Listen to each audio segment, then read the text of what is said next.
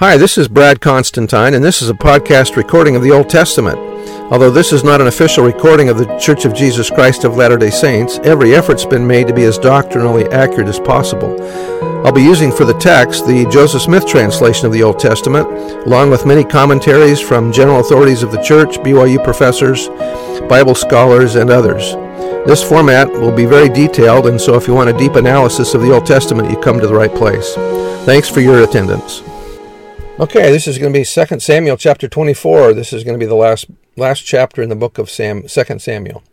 And again, the anger of the Lord was kindled against Israel, and apparently something is missing, and Satan should be the antecedent of he.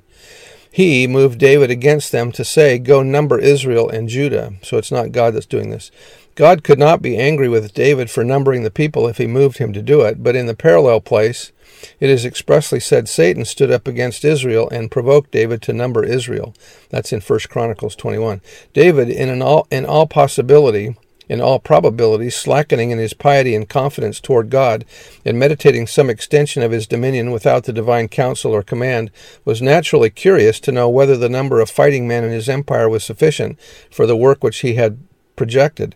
He therefore orders Joab and the captains to take an exact account of all the effective men in Israel and Judah. God is justly displeased with this conduct, and determines that the props of his vain ambition shall be taken away, either by famine, war, or pestilence.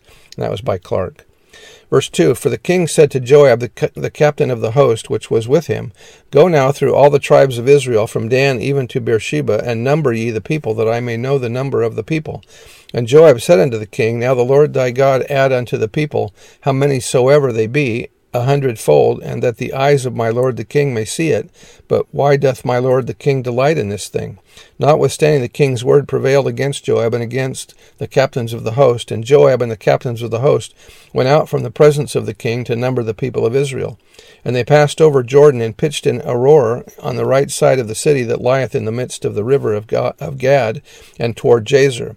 Then they came to Gilead and to the land of Tahtim Hodshi, and they came to Dan Jayan, and about to Zidon, and came to the stronghold of Tyre, and to all the cities of the Hivites and of the Canaanites, and they went out to the south of Judah, even to Beersheba. So when they had gone through all the land, they came to Jerusalem at the end of 9 months and 20 days. And Joab gave up the sum of the number of the people unto the king. And there were in Israel 800,000 valiant men that drew the sword, and the men of Judah were 500,000 men. Wow. 500,000 Judahites, and that means there's only 300,000 of the rest of them. That's not very many. And David's heart smote him after that he had numbered the people. And David said unto the Lord, I have sinned greatly in that I have done, and now I beseech thee, O Lord, take away the iniquity of thy servant, for I have done very foolishly. For when David was up in the morning, the word of the Lord came unto the prophet Gad, David's seer, saying, Go and say unto David, Thus saith the Lord, I offer thee 3 things. Choose thee one of them, that I may do it unto thee.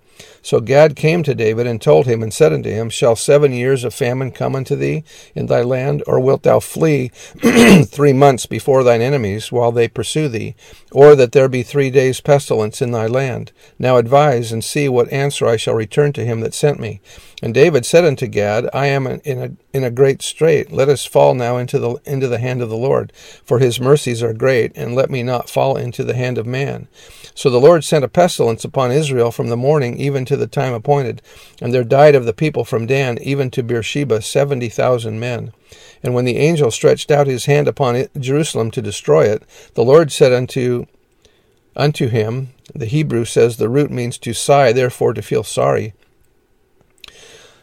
Okay, the Joseph Smith translation changes this a lot, so I'll just read the JST as it's written. And when the angel stretched out his hand upon Jerusalem to destroy it, the Lord said unto him, Stay now thine hand, it is enough. For the people repented, and the Lord stayed the hand of the angel, that he destroyed not the people. And the angel of the Lord was by the threshing floor of Araunah the Jebusite. And David spake unto the Lord when he saw the angel that smote the people, and said, Lo, I have sinned, and I have done wickedly. But these sheep, what have they done? Let thine hand, I pray thee, be against me and against my father's house. And Gad came that day to David, and said unto him, Go up, rear an altar unto the Lord in the threshing floor of Araunah the Jebusite. In an attempt to appease the Lord and stay the plague that was smiting Israel, David purchased the threshing floor, a large open area where the rock base is flat, and the grain could be threshed and winnowed without getting mixed with dirt. From Araunah, and there built an altar to the Lord. This site later became the place where Solomon built his temple. And it's believed that rock that was used as the threshing floor is where the Holy of Holies would have stood. That's the Institute Manual. Verse 19, And David, according to the saying of Gad, went up as the Lord commanded. And Araunah looked and saw the king and his servants coming on toward him. And Araunah went out and bowed himself before the king on his face upon the ground. And Araunah said, Wherefore is my Lord the king come to his servant? And David said, To buy the threshing floor of thee, to build an altar unto the Lord, that the plague may be stayed from the people. And Araunah said unto David, Let my lord the king take and offer up what seemeth good unto him.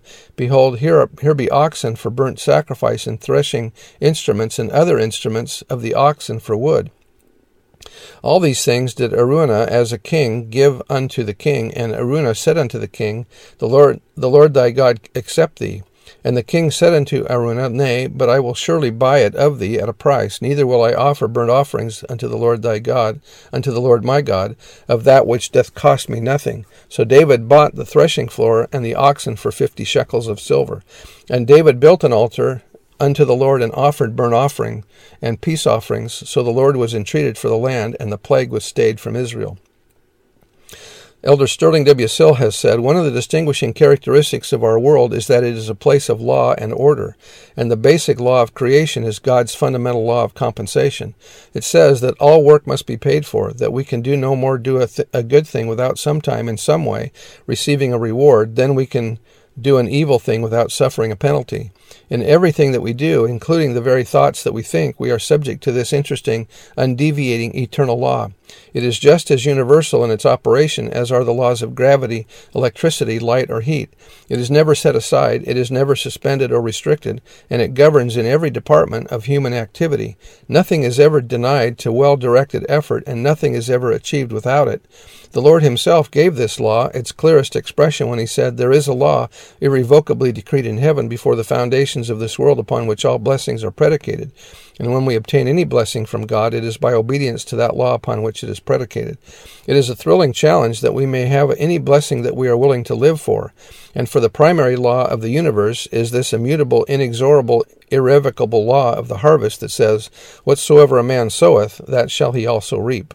And that was by Sterling W. Sill. I bear testimony that these things are true and say these things in the name of Jesus Christ. Amen. See you next time. Where do we go next time? Find out. Bye.